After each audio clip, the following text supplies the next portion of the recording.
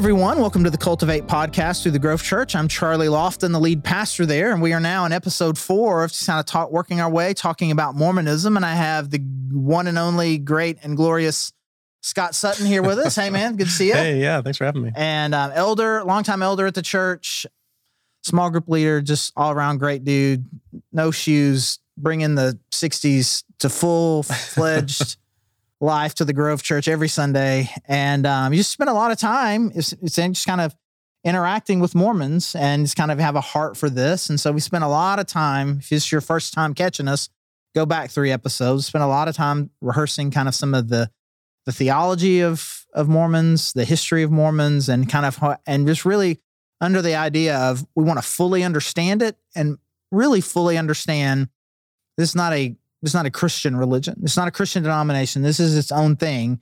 In fact, there are quite a few things in there that I would say are offensive in what they say about God, and a lot of harmful theology in really understanding what Jesus did. So I encourage you, if you haven't, to go back and listen to those and kind of build up your understanding and knowledge of who this group is and what they believe. But I want to kind of wrap up this series here with this of like just kind of really thinking through big picture, the question of, well, what do I do if they come knocking on my door? What do I do if I've got extended family that's Mormon? I've got friends, coworkers, and because sometimes they can be, for lack of a better word, aggressive in trying to convert or try to get you to become Mormon. And like, I don't know, how do I engage? Do I let the Mormons in? Am I supposed to have these missionaries come? Right? And some people will say that that's dangerous. Like, there's all sorts of different opinions about this. And so this is kind of what I want us to try to, in what can probably only be described as a Charlie ADHD kind of way with you, right? But let's start here with this. You've said last, as we've been talking, that this has been something that has been a part of your story for the last 20 years. Mm-hmm. Why don't you tell me your origin story then? What happened 20-ish years ago? Yeah.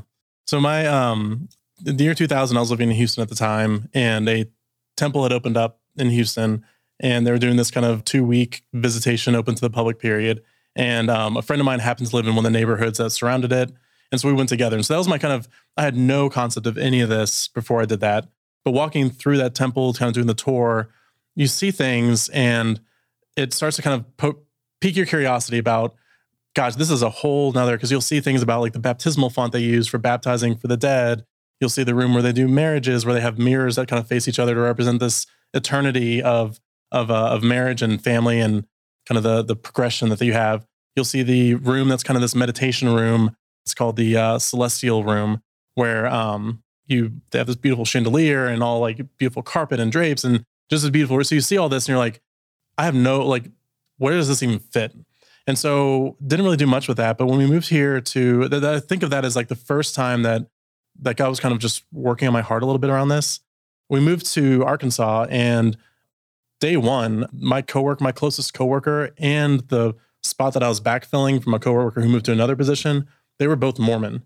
And so day one, and might have just had some of the most fun people, that was around the time Napoleon Dynamite came out. And one of the guys, we would just quote Napoleon Dynamite to each other every day. Think? I mean, was Napoleon? Was that Montana or was that Utah? That was Idaho. It was Idaho. It was right across the border. Okay, so do we think Napoleon and his family? Do we think they were Mormons? I don't know. Yeah, it's definitely. But percentage-wise, statistically, it's likely. Yeah, that's right.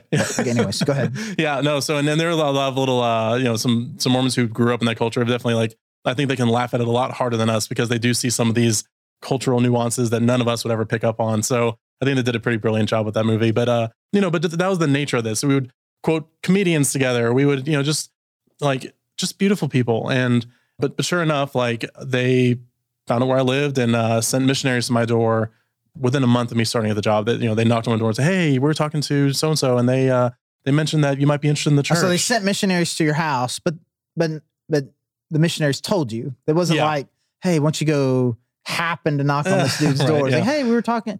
We found out about you from this guy. Said you were great." Okay, that's great. Yeah, it was a little less creepy.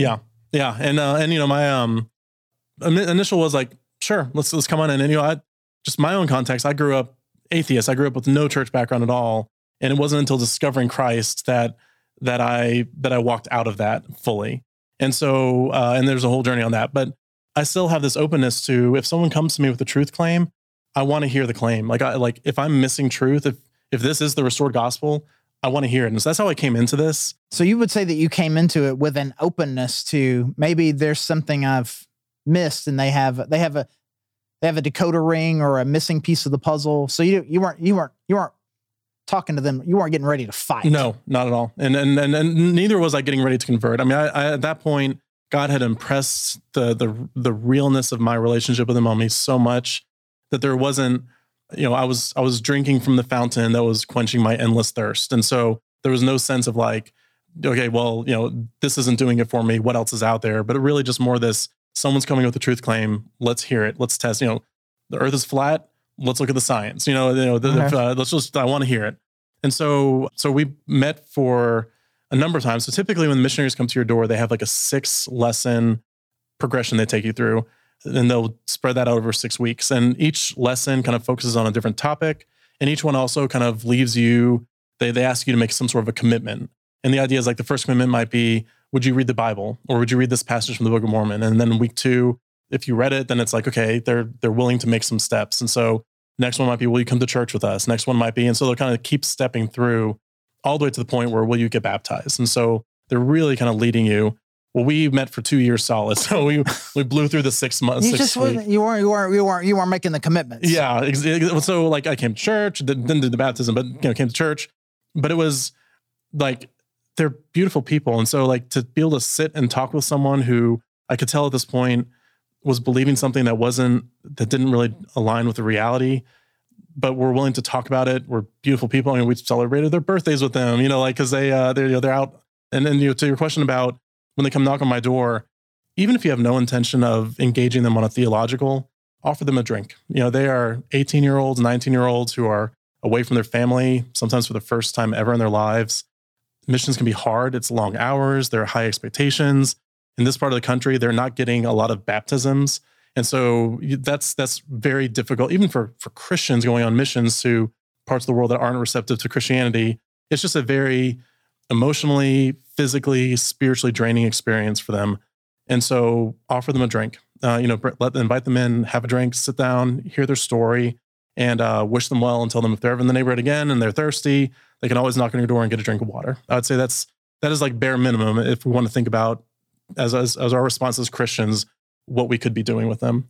But if you do want to engage with them, there are definitely resources. It's the age of the internet. There are plenty of resources out there. But we met for 2 years, and during that time, like I met a lot of different members of the church who lived in my neighborhood, surrounding neighborhoods, and a lot of them work at the place where I work. And so I'm to the point now where some people that I love dearly, people who, some neighbors who threw a baby shower for our second-born members of the church, like there are people that I genuinely love, and I have a friendship with them and a love for them that has no agenda or no, hidden ulterior motive. It's just a genuine friendship, full stop. At the same time, feeling the weight of the struggle is something that keeps me engaged with this, because seeing families be, sometimes split apart because of this, because one spouse wants to join, one doesn't, one leaves the church. And sometimes that results in divorce, because marriage is one of those requirements for this eternal God statehood. Right. And if you're not believing anymore, then now my eternity's at stake. So that can be really hard. So you see what this does to families. You see the load that members have to carry. And that's what keeps me engaged with this. And so over the years, anytime missionaries have knocked on our door, we've invited them in, offer them water, talk with them. And we're always very upfront with them about what we believe. We ask the hard questions, but knowing that what that they're just beautiful human beings who can be amazing friends is reason enough to welcome them in. Oh, that's really cool. So when you're engaging them on a friend, just act of kindness kind of way. Hey, come on in. I want to show you some kindness. I want to show you some respect. I want to acknowledge your dignity and worth and value as human, because very often, certainly at least in the South and probably in other places as well, you see them on their bikes and they're very obvious, mm-hmm. right? Bikes, backpacks, white shirts and ties, yep. right? I mean, their name tags, elder so-and-so. Mm-hmm. mean, there's plenty of stories out there of people intentionally doing them harm or pranking them. I'll try to run them off the road. If I can splash them, I'm going to throw something at them, right? I mean, so at a minimum, you're definitely encouraged. We can do a whole lot better than that to not reinforce in them some sort of, persecution complex for them, but can just genuinely show them a measure of kindness. Yeah. So would you say it is dangerous to invite Mormon missionaries into your home after they knock on your door? Is it dangerous? Yeah. So from a physical safety standpoint, I don't mean physical. Okay, I don't mean physical. I mean spiritually. Am I inviting not a physical, but a spiritual wolf into my home? Yeah. So I'd say if you are at a point, because we're all at different parts of our journey. Sometimes we find ourselves further back in our journey than we were 3 years ago. We're all on a journey. And if you're in a place in your journey where you are just feeling very vulnerable, they will come in and they are there for a purpose. They are there to get you baptized. They're not there for water. They're not there to rake your leaves for you. They are there to get you baptized. That is their sole purpose of being there. And so they will, over the course of that 6 weeks period, be pressuring you to make these commitments. They'll be causing you to question things you believe. And if you're at a place where that's not safe for you spiritually, I'd say offer them the drink of water, thank them for their time, and send them on their way. Tell them they can always come back for another drink. But if you're at a place where you feel like you're ready to engage, I wouldn't do it foolishly because it is a time investment. But take the time to talk to them, understand where they're coming from. Don't just take it from two guys on a podcast, but actually understand from their own mouth, what do they believe? Why do they believe it? What does it mean to them? Ask them the hard questions, challenge them with scripture, and tell them your own story. And so I answer that question kind of out of both sides of my mouth, that I think there are times where it depends. It depends. There are times where I would say, even in hectic family life, there are seasons we've had where it's just, there's too much going on to give up another hour every week I'm sorry, we can't. And so I just say, know where you're at with this. And also I think we're all called, that God pricks our hearts for different groups of people. And if your heart isn't pricked for this group of people, then offer them the water, love on them, and tell them to come back anytime they're thirsty. So I think the word that I would use, and I intentionally used a stronger word using the word dangerous. I think the word I would use is risky. Mm-hmm.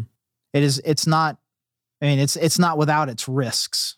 And I think for two particular groups of people, historically, I've noticed it be risky for, and the one you've mentioned, which is someone who is just spiritually vulnerable, because their tactics are well rehearsed, well practiced, they're well equipped.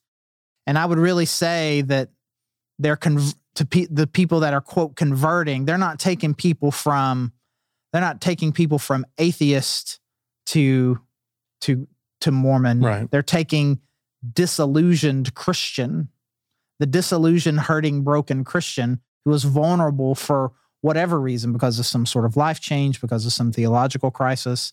And so I think it is it can be very risky for that person. And I think it's also risky for maybe even like not the opposite, but a very different sort of person, the person who maybe can be really obsessive and has a great need to be right, and really gets angry listening to someone be wrong. And so they're coming at you with their stuff, and you push back on them, and they've got an answer. But they're every answer to every question and counterpoint, they just keep being more wrong. Yeah. Riles you up. And you've got to figure out, and you're going to do more research, and I'm going to think about this some more, and I'm going to come up with some great thing to show you how wrong you are.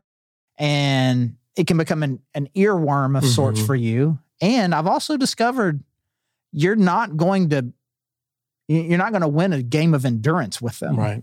I mean, you said you're 2 years in, at one point you were 2 years into your 6-week program. You didn't win. Right. But they didn't give up. Right. No one won. And so I think it can be dangerous in that regard too, because I've seen people with just I would have said it, I thought at the time, had a really strong Christian faith, decide it was their mission to, again, this is too strong of a phrase, but Mormon hunting, right? Mm-hmm. I mean, of just like, I'm going to go out and convince Mormons that they are, and it became an obsession for them. Yeah. And right. they became Mormons. Yeah. Yeah. And it's just, I think that's spot on too, that anytime, whether it's Mormon or not, like something becomes that much of an obsession for us, then we need to check even our own hearts about what are we actually trying, like, are we trying to win the argument for ourselves, for our own glory, for our own ego, so to speak, or are we genuinely approaching this from the place of love and truth? And so I think if spiritual vulnerable, obsessive, and just coming to it from the perspective of the ultimate heart change won't come because I said the zinger that zinged him so good. A zinger that no one Mormon has ever heard before. Right. And so it comes from the work of the Spirit and their response to that on their heart. And so we can be vessels that help with that, but it's not our job, our duty to zing them, the best that they've ever been zinged. And so I think that's part of it too, is just checking our own hearts with why are we even inviting them in? And I think that if we're inviting them in because we're really disillusioned with the current state of things, I think that's a warning to us. If we're inviting them in because, boy, these two boys are gonna be in church with me by the end of this week. Right. That's a heart check too, because that's not coming from a place of love. And so I think you raised a really good point there. So it just came into my brain the scene from The Princess Bride where Vicini is talking to the man in black and it's like, that there's the first classic blunder is never get into a land war in Asia. The second less popular one is never get into a battle of wits with a Sicilian when death is on the line. Right. So amazing. There's a sense in which I think about, I say this to people too. Like, you don't want to get in an argument with me. Yeah. And it's not because I'm always right. It's just incorrigible. I'm classically trained in talking. Yeah. I have been talking and arguing my whole life. It is my job to make great arguments, to break things down. I've thought about this, whatever it is we're arguing about, probably. Like, I've probably thought about it more than you have. It's not that I'm right. It's just that I'm better at arguing. Yeah. On a lot of topics, not all of them, but on a lot of them. You don't want to get an argument with me. Like, I don't, and I'm not trying to get into an argument. Anyways, distracted. Same thing here. They have been trained for months, and some of them have maybe a year plus experience in having these sorts of conversations. Mm-hmm. If your goal is to get into an argument, if your goal is to win a conversation, you won't. Yeah. They will win the argument. Yep. You will win an argument. So I've found more than anything, and again, I've limited experience with some missionaries, a lot of good conversations with some kids at Chick-fil-A back in the day.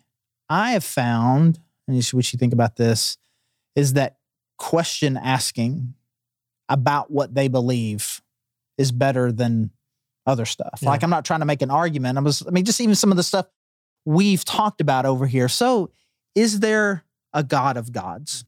And let them in their fumbling around of that question, kind of, if God wants to do something there, he can. Yeah. So God was just like me. So the God that I worship was a human on another planet. Is that okay? Yeah. And just really good exploratory questions that, for lack of a better phrase, can bring up some of the absurdity, or really maybe some of the more, to use a harsher word, some of the more blasphemous things, and just if the Spirit wants to come in and do a work as they're thinking about their question, but they may be in full argument mode, mm-hmm. and they're not allowing their spirit to engage, then okay. Yeah. But I'm not trying to fight anybody. No, I think that's spot on. Just asking questions. And I think as a side note, I think that's a good way for ourselves too, to kind of weed out a lot of things that we believe that are maybe just a little bit off kilter, just really questioning ourselves too. But I think to your point about engaging in those conversations, and I'd add one other thing to that, is that question asking, I think that's spot on. The other thing that I think is really meaningful is authenticity. When your religion is based on attaining a level of perfection, of human perfection, and or in this peer pressure environment to do that, your community tends to be people who are all trying to not show any cracks. Or if they do show cracks, it's in very specific ways. Mm-hmm. And as followers of Christ, we have the ability to show all the cracks. And so the one time I ever saw those missionaries ever kind of soften to the idea of our gospel was bringing them to our small group, which, I'm not saying everyone go invite missionaries to your small group, but we had been meeting, we were talking about the Grove and, small group, and hey, we'd love to check it out sometime. And which I probably should not have done, but they came with us on a Wednesday night, and it just happened to be, and this was a group that was just all of our crap's on the table, just is all out there. We had some people, some of them, some of them are even like predate you a little bit, but the people who will just say anything, have no shame because they are confident in the work that Christ has done in them and don't feel this need to show the work that they've done. And through the whole call, we're studying the Sermon on the Mount, kind of where Jesus is kind of stepping up this, you've heard it told, but I tell you, you've heard it told, but I tell you. And it's just showing that we have utter dependency on the work of God, or the work of Christ, right, to fulfill that. And talking about our own struggles with that, our own struggles with anger, our own struggles with lust, our own struggles with all the things like Jesus calls out point blank. And on the drive home with them, they were just, it was the quietest they'd ever been. And they were just, that was very cool. And so I think there's asking questions, being authentic, and just modeling what life looks like when all of my trust and my faith and my certainty is in Christ and what Christ has done. Then I'm free now to love, to be myself, and to worship the God who has done all. Right. That's really good. So, bringing in a missionary, has its risks, and I feel like God has uniquely called you to kind of engage at a next level, and I really admire and appreciate that. And so, like I said, we can all give them a drink. We can all be kind. We can all do that. Some of us may want to talk to them at this level. Some of us may be able to go to a different level, right? But what about beyond that? What about for the people that maybe have people who are part of the Mormon church in their mm-hmm. neighborhood, or that they work with, and it's not really an optional relationship for them? What's the right way to engage? Am I supposed to be recruiting them? Am I supposed to be trying to convert? Am I just trying to be friends with them? Is it being cowardly to just be friends with them and I'm not being committed enough? Mm-hmm. Or is it like, man, you stop, you need to think about it in those terms, just be a good friend. That's what you're like. What advice would you give to someone who has these sorts of relationships with people who are part of the Mormon church? Yeah, no, I think that's good. Another good kind of subset of people in our lives. And, I think about Peter saying always be prepared to give an answer. And I feel like when it's not optional, I think we are called to maybe this next level of really understanding the world they're in, their beliefs, their struggles, their theology, and getting ourselves to a point where we are always prepared to have an answer, because there could be 20 years that go by where there's never a need or an opportunity to ever say anything to you. And then one day at dinner, you have them over for dinner and they say, actually, we're really struggling. We're really thinking about leaving the church right now because we see this, and, or whatever it might be. And, I use that. I've actually held on to that passage for a lot of different reasons, that, with coworkers going to get drinks after work, and there's something on the TV about, some other church abuse scandal, and they turn to you and they say, how do you believe this crap? And you have to be ready 2 beers in to give an answer for why you believe this crap. And did you just say 2 beers in? Not on the Grove podcast. I didn't. Indeed, you didn't. But you have to be ready. Always be prepared to give an answer. And so I feel like that applies here too. That if you have someone in your life who's close enough that that it feels inevitable, this is going to come up. Right. Be prepared and don't feel the pressure. Know every single thing, answer every single question, but to immerse yourself in it enough that when that time comes, if that time comes, you have an answer, and then you have the stuff in your mind that the Spirit can organize into something that's really meaningful for them to hear. That's really good. I think the last piece of advice that I would want to give people is to, if you are going to engage in conversation, let it be about the things that you and I were talking about in the first 2.5 episodes. Mm-hmm. the things about Jesus, the things about people, the thing about the very nature and majesty and glory of God, about grace, about forgiveness, about salvation, about being dead in our sins, those kind of major theological things, because that's where the conversation needs to happen. And it gets to the heart of it, and it gets you thinking about the things that matter most to the gospel, and it's helping them to think. And again, if the Spirit's going to do a work, he's going to do it on the issue of the very nature and character of God, the nature of Jesus, and the real need that they have for forgiveness. It's not going to be because you said things like, I hear Joseph Smith was illiterate. Yeah. I hear he was a murderer. Joseph Smith was a murderer. Yeah, you got your magic underwear on right now. Not going to help. That's just, I can't believe you think Garden of Eden is in Missouri, bro. Right. Like, how stupid are you? Okay, maybe those in your worldview, that those things are just next level preposterous. Mm-hmm. The reality of it is, I think if a fish ate a dude and spit him back up, and right. I think Jesus died and came back to life, and preposterous. There's plenty of preposterous things that I believe. Let's spend our energy on the preposterous things that we believe or don't believe that are critical to the very nature of the gospel. Amen. I believe that the death of Jesus Christ allows me to be in an eternal relationship with an all-powerful eternal God. That's different than what I hear you're saying. Like, let's talk about that. Yeah. And because again, it's because we think that we're winning an argument, and really you're just insulting a human. Exactly. Who is in desperate need, who is running, who is this is an insulting metaphor, who is a hamster on a wheel, running as fast as they can, working as hard as they can, in theory to make some great progress, but aren't going anywhere because it's not something that they can do.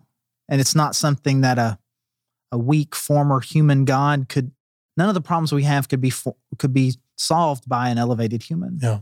And they need that. And either you can engage them on that level or you can't. So if you're going to get stuck, if you're vulnerable, or if all you really can do is mock them mm-hmm.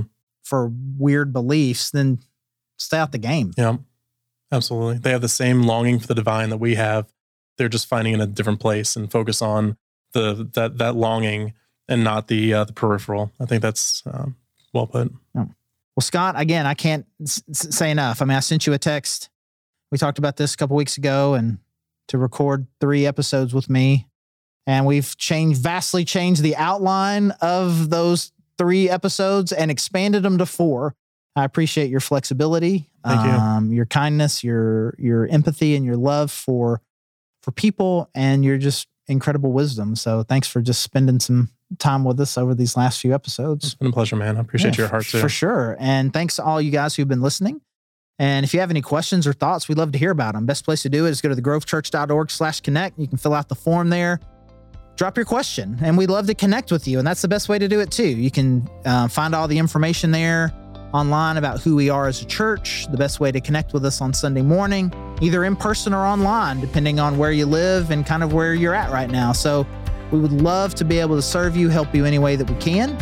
And again, I'm Charlie Lofton, lead pastor. Got Scott Sutton here, one of the elders, and thanks so much for joining us.